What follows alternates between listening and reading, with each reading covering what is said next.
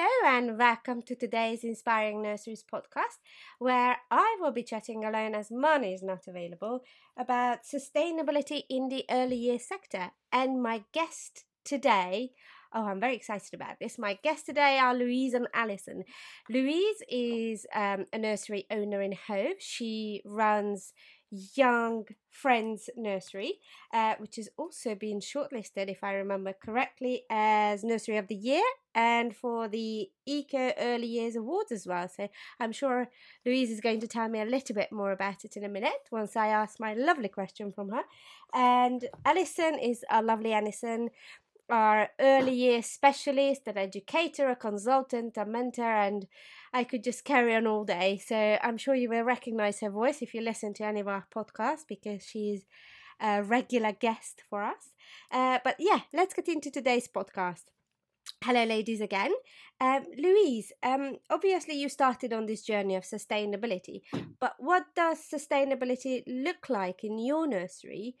How did it come about? And, tell us about the before and how it is now. Okay, there's a big question. Yes. Right, okie dokie. So we've been on the road to sustainability since we started, really. Which was 12 years ago. But 12 years ago, we were incredibly small. We only had a few children, and we've built it up since then. But we've always been dedicated to nature. So even though we still, at the time, we had plastic toys still in the nursery and all of that stuff. We had a really good garden. We were teaching through nature. We were visiting an allotment at the time. We saw that the benefits to the children of visiting that allotment, it was just a friend's actually, and because there was only a few children, and we saw the benefits of that and how just children being in nature and in the outdoors in a non-structured way. So, the allotment was a bit of a mess. They were like lifting things up, looking at spiders, like learning about composting and all that sort of thing.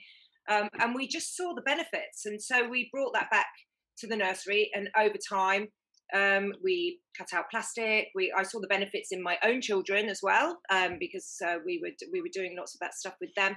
And then we realised over time, obviously there was more structured planning at that time. Now it's more in the moment planning, which matches up perfectly to the nature thing. But at the time it was more structured. But we saw that actually the children were developing in a much more positive way through the things that we were doing with nature because they were interested in it. Children are intrinsically at one with nature. They care about nature. They care about animals. It doesn't matter if it's a snail or a giraffe. They care about anything that moves. Anything that moves, and anything that they're fascinated by the way it moves and the way it lives and things. And so we realised over time that actually those were the more successful ways, and that those static toys and bits of equipment, like some garages with cars and things that actually have a structured purpose, actually didn't develop them in nearly such a positive way. So that's really how it started, and then it just kicked off. And just one day I said, in my own life, we're trying to get rid of plastic bags, and we're trying to get rid of and as you do more and more research and realize how damaging the things that nurseries are doing to the environment, like disposable nappies, and once you go into all the actual facts and figures, you just become really uncomfortable with supporting it. And yes. so I've got an amazing group of leaders, and Alison works with me a lot now, obviously, and we just question everything now. At the time, we questioned a few things, and we brought in a few changes. So we took away shoe covers for the parents, and to start with, everyone was like, oh, "How am I going to come in without shoe covers?" And and now they've got so used to all the changes that now they just, well, they don't come in anymore. But now they just makes life easier all round. Yes. For that reason, not for other reasons. They just accept everything that we're doing now because everybody realizes that it's for a good cause, and actually doing those things as an adult and doing those making those changes to the systems of how the nursery is run actually feeds into the children as well. So it's not just about teaching children to be sustainable in everything they do, which we do, but it's about the adults practicing what they preach, and it's about the nursery practicing what it preaches. So if it's completely genuine and flooded into every single aspect of what we do, then it's going to have a really good effect on them. Basically, the ethos, isn't it? Yes, exactly. But with the children, what we're trying to do is, I told you it was a big question. Now I'm just going on forever, aren't I? That's all right. Go. What we're trying to do with the children is not just create sort of environmentally sustainable citizens, which is what we call it. We're trying to create sustainable citizens. It's about all of the three pillars. So that's what I think Alison's going to talk about, the OMEP award in a bit. John Siraj, and they talk about the three pillars, and that is the social, the economic, and the environmental. And so that's what we're trying to do. We're trying to balance all those things. So it's about children taking care of their environment, tidying up, being empathetic towards each other. All of those things creates a well-rounded person that also cares about the planet. So the idea is that when they come out the other end, they will be made out of this stuff. It's not just going to be an extra thing that they do. They won't actually understand people that don't put things into the recycling. They won't understand that. It will just come completely natural to them. Yes. But also all the other things that we're doing by learning through their interests, which is nature and all of those things, also makes them really confident. So they're not only going to care intrinsically about all of these things and be incredibly responsible and empathetic, but they're also going to be confident enough to take it further, take that with them to school and infect people. That's the idea. Yes. Oh, wonderful. And Alison, I presume that you ladies have been working together for a really long time and you have seen this transition. So what do you see that was the single most or the few of the most challenging things in this transformation? I think Louise and I have worked together for some time now, but what we also do is really want to share the messages with fellow owners and managers in our area. And so we started up a regular discussion, really, a support group. And so from that, we realised that sharing this information is really important. It's not about a unique selling point that's just for Louise. The whole message around sustainability is about sharing these messages. And so at every meeting, which we'd have termly, Louise would bring further ideas and solve people's problems, and so then obviously Snap was born, and Louise was very much wanted to share this with other people, not just those people locally in our community. And Snap is, so I meant to mention that before. Snap is Sustainable Nurseries Against Plastics.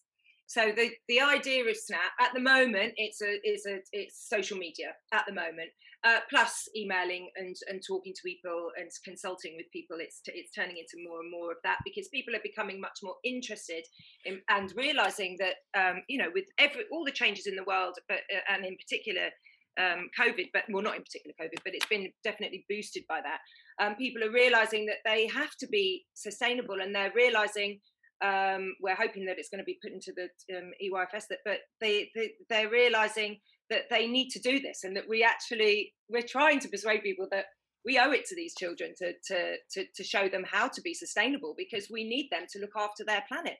And if we're not, and if education doesn't do it, i.e. nurseries, school, if education doesn't do it, no one's going to do it. It's just going to be an extra thing that they might do because their parents think that they should recycle or compost, and that's amazing, brilliant, do that. But really, we need to be feeding it into every single day.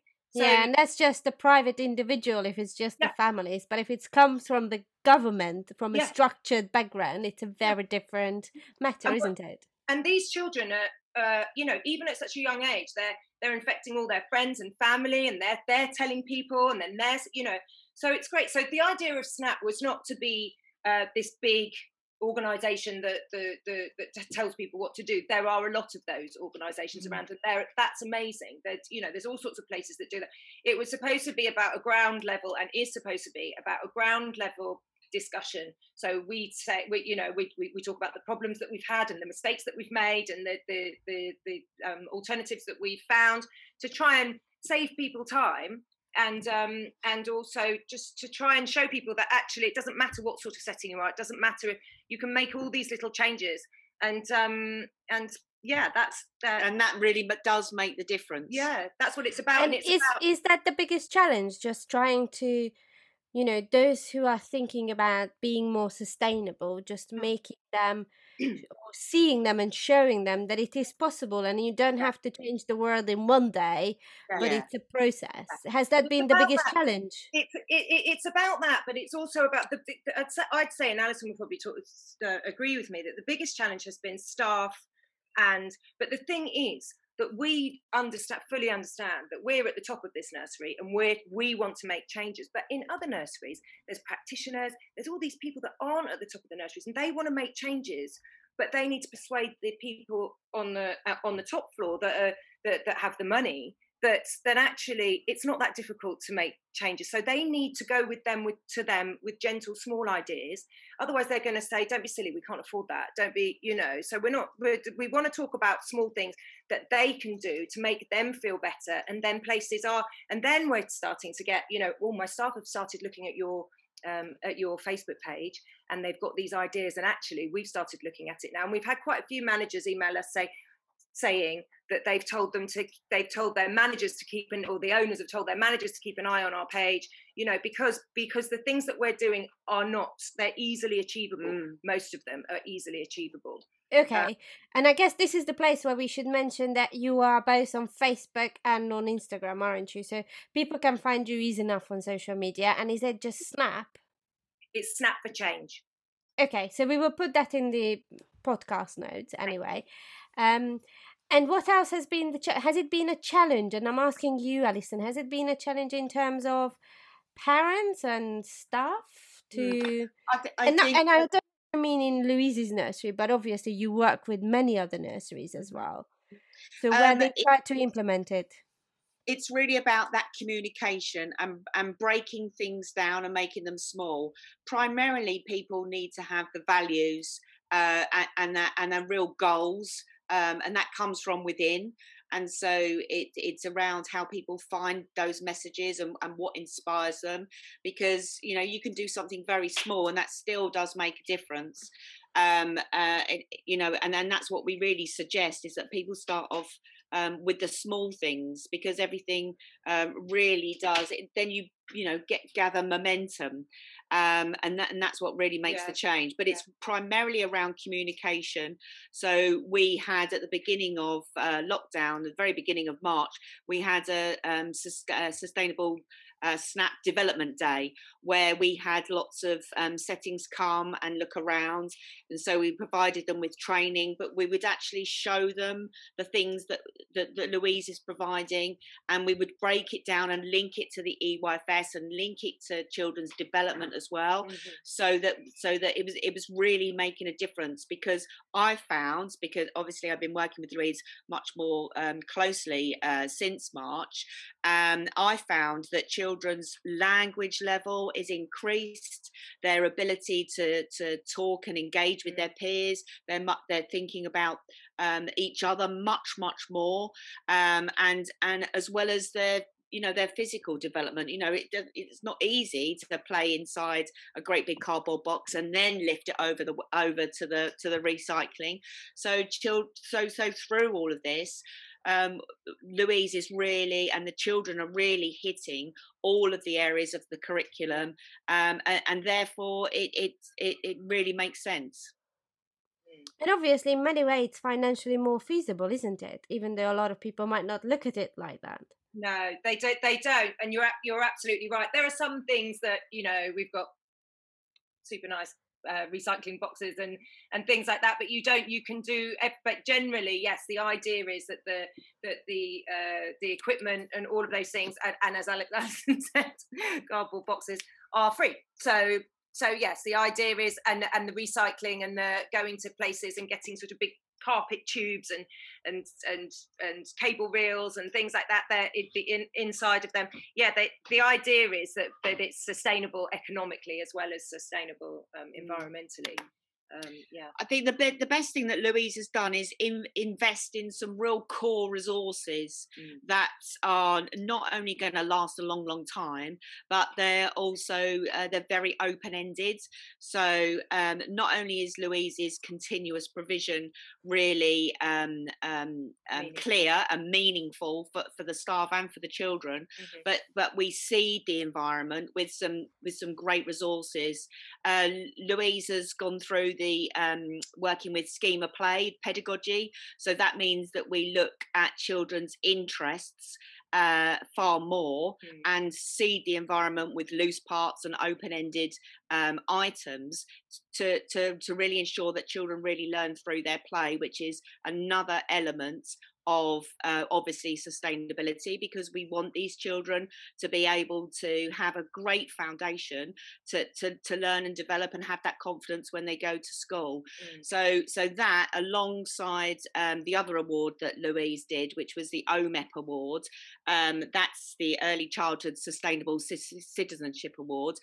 Those two things have really closely linked to the curriculum that Louise provides. So things like blocks outside, because she's got invested in those fantastic Outlast blocks from Community Playthings, and Pickler Triangle, which we've looked at as well very closely.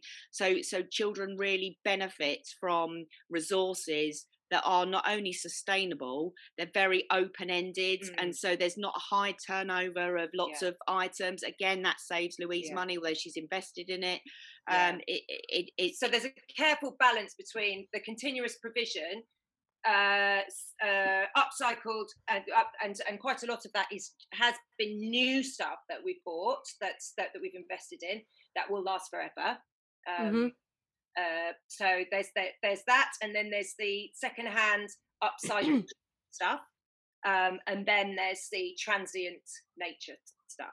That's the transient nature equipment, which is constantly, constantly being turned over. So that's coming in and out all of the time, and the rest of it stays in the nursery all the time. So yes, as a whole, but obviously those things have been done gradually, haven't they? But as a whole, yes, it is much more economically viable. So when children come here, they play with very different things. Sometimes when we do show rounds, parents are looking for those traditional plastic toys, and we talk to them about why those toys aren't here.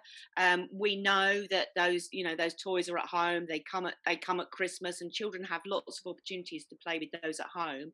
But when they're here, they play with very different resources, and that challenges them, because obviously some of those things can be a challenge, but it also provides real benefit. So when parents are seeing risk in the loose parts and in the items that Louise is providing in that continuous provision, we see real benefits. So we talk to parents about that, and they begin to then really think about what they've got at home too, and think, actually, you're absolutely right. We do need to play. It's all away, get a load of leaves. Exactly. we really need children to play in a very different way. The thing is that at home, and this is what we talk to parents about a lot, at home you do want, you've got a flat, or you've got this, that, and the other. You do want your child to be sitting nice and safe over there playing with that thing for a while. We're encouraging them to move, take things from one place to another. That actually, this would be great in the garden, wouldn't it? Off you go then. Let's go into the. You don't want your child at home to be moving around all that time and doing all. But we're trying to provide something, and also obviously at home they've got all these nice toys. They've got iPads. They've got all of this stuff. And what we're doing here, even though we're in an urban environment, which we are, it's built up. All of these children have got all of these things at home. So we're trying to provide something that's the complete opposite to that. But it's also just everything that's around us, isn't it? Even if we are in an urban area, you will have a park near you. So your children will be, acquainted with the park. Yes. They will know what to expect. You just bring everything closer. Yes. So, for example, we talk about the things that are local and here. So there was a whole, half a day discussion around slug eggs. for example. Yeah. And children we had to pretend to like them. And the children were absolutely, completely fascinated. Loads of conversation, loads of their own research. They were making houses for those slug eggs, and children were making nests. And this is all. And actually, it's a reason. So we had the same thing. We had the same thing with the someone, a child, because they're looking at things so much more closely. Their observation skills are amazing. Yeah. So. And you know, research. And their research. So we've got a room now that we've dedicated and off the garden, which is just muddy and whatever, and it's sheltered and it's full of investigation books of pictures of things that they'll find in our garden, not in a different, in our garden, that they will find, and they'll be able to. We used to do it on an iPad and have an app, but we decided to get rid of that because we thought it's so easy, isn't it, just to take a picture and then it comes up what it's. So we have books and things to do that. But these children, like for example, the frogs, we found frogs in our water butt. It wasn't a pond, it was a water butt. And then there was this great big discussion about how are they gonna get out? Well, we're gonna have to make them a ladder to get out. And the next morning the parents were saying those children couldn't wait to come in and find out whether the frogs had managed to get out, or do you think that the spider's had its babies yet, and all that stuff. It's getting them here. It's brilliant, isn't it? They get so excited. It's amazing. Yeah. And in terms of sustainability, and if I am, let's just look at it that I am a nursery manager, and let's say I have a lead in how we design a brand new nursery. What are those small 2 tips from each of you that I could make? Yes. To be more sustainable, to make it part of the nursery's ethos. 2 each. Okay, my first one.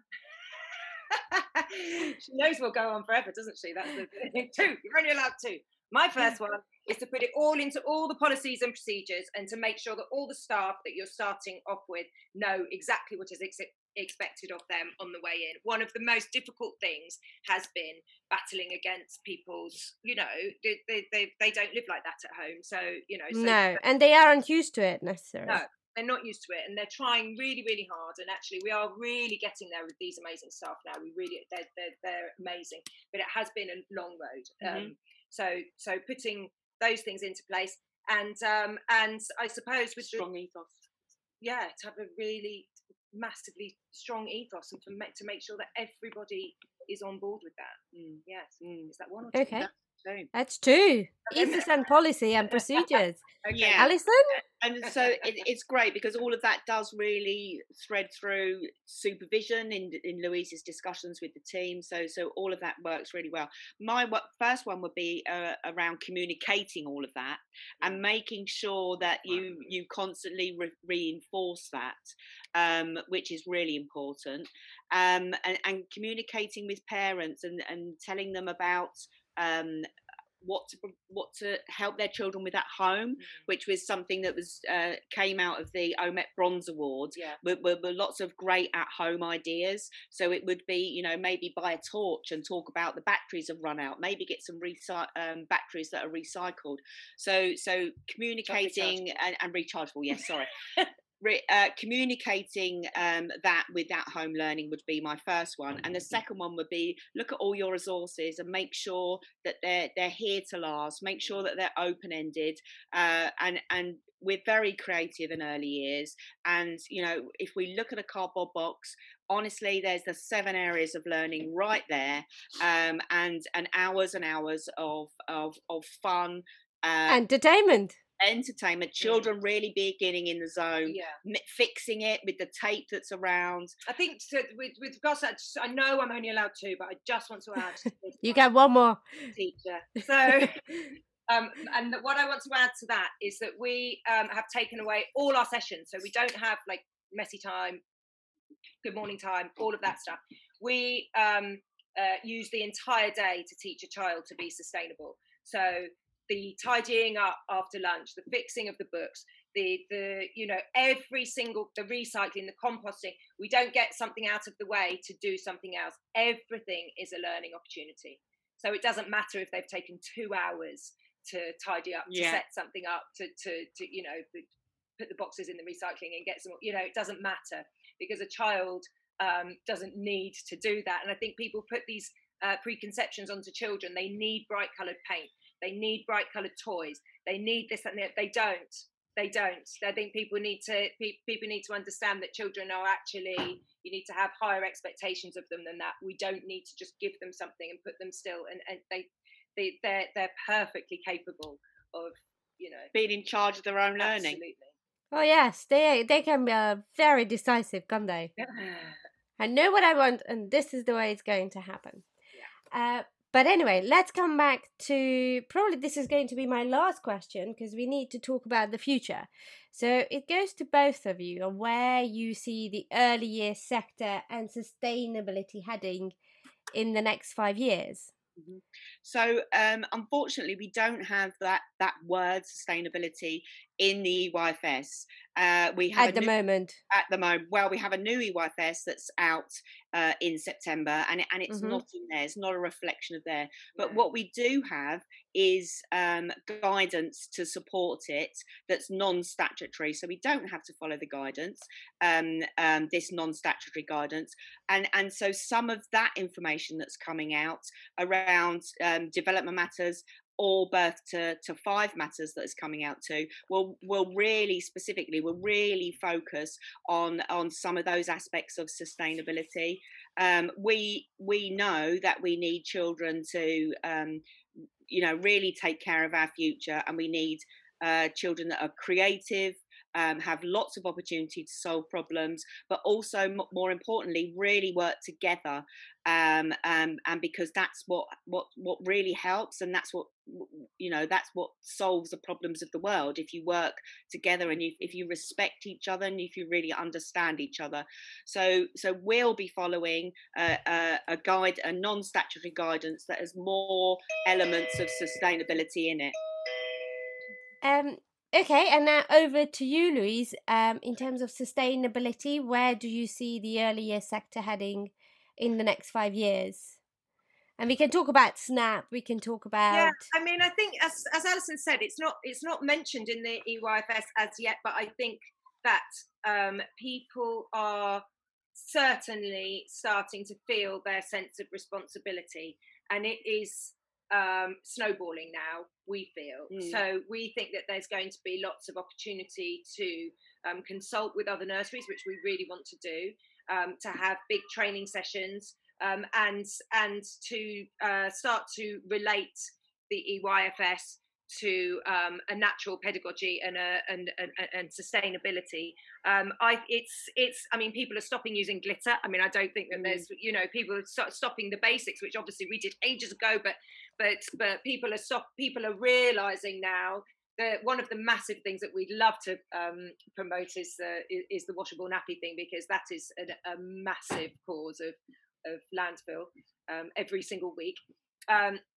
We think it's getting there. It needs a bigger push, and with people like John Savage Blatchford, and Lynette Brock, they're really, really on top of it and really pushing for the birth to 5 matters and all of that. So it's getting there. And I presume, am I wrong to think that it's parent led as well? Because parents are becoming, when you're not a parent, as a single individual, before you decide to become a parent, you might not care about the future and the sustainability as much. But when you become a parent, you look at things like, how do I want it for my child? So do you see that happening as well? Do you see a lot of parent led? Yes. Say that again. Yeah, plant-based. Yes, we're completely plant-based now. Yes, and I think the minute that a parent hears their child say something like, "Don't do that, Mum," we or "Let's get those loose apples and not those ones in plastic." Why? And they understand why. Once a parent just hears one little comment like that from their child, or just a choice that they've made, it means so much to them, and then they're fully on board. And actually, because we've been doing this, and we haven't been fully sustainable for a long amount of time, but it's very quickly come around that the parents are incredibly supportive. It doesn't take long for it to happen. To start with, people thought, oh, why you do that's just an inconvenience. Why haven't we got, why are you getting rid of nappy sacks? Why are you getting rid of this, that, and the other? It's annoying. Now they're seeing the massive benefits in their children, and they're actually realizing, oh, I didn't realize I wanted my child to be so aware of, but actually that's actually a really big thing for me now, because our parents are now telling other parents who are coming to us, and but yes, that's a very big thing. Yes.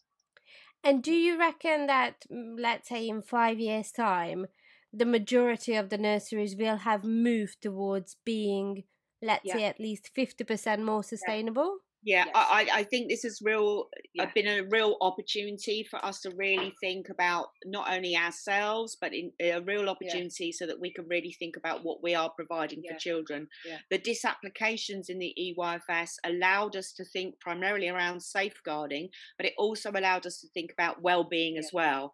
And everything that Louise is doing and providing here is primarily driven by children's well-being and the well-being of our community, and the well-being of staff, and the well-being of the wider context as well.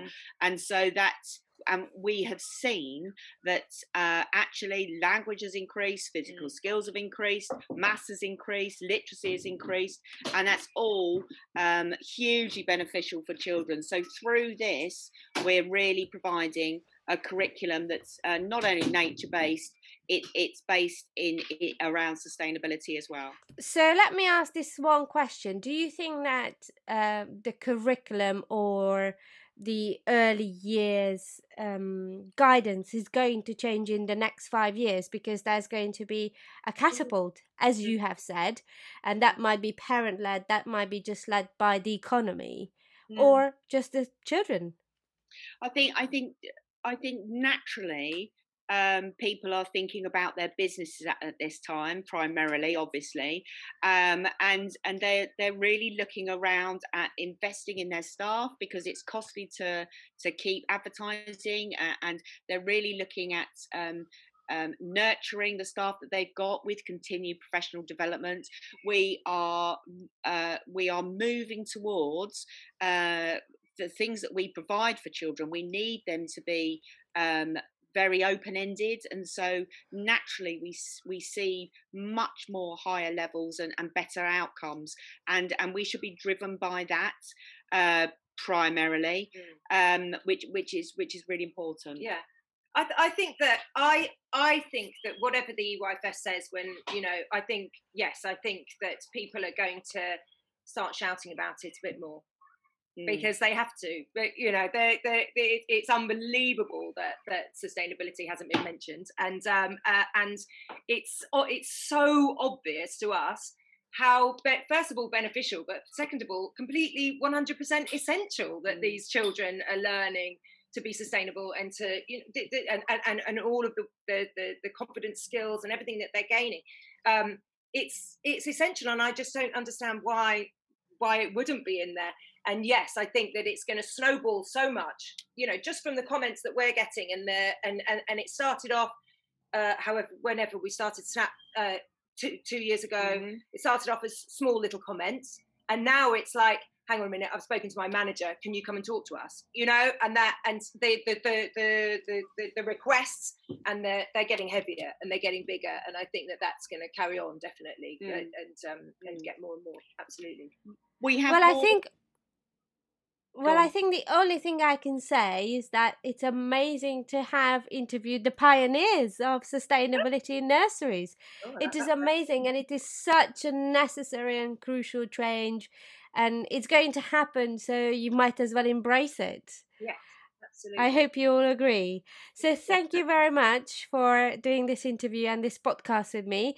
I hope our nursery managers and everybody who listened to this podcast enjoyed it as much as I did. And I very much hope to talk to you again in 2021, see how you guys are getting on. And I wish you all a very Merry Christmas. Oh my goodness. And to you. Thanks so much. Thank you so much. It's been lovely to talk to you.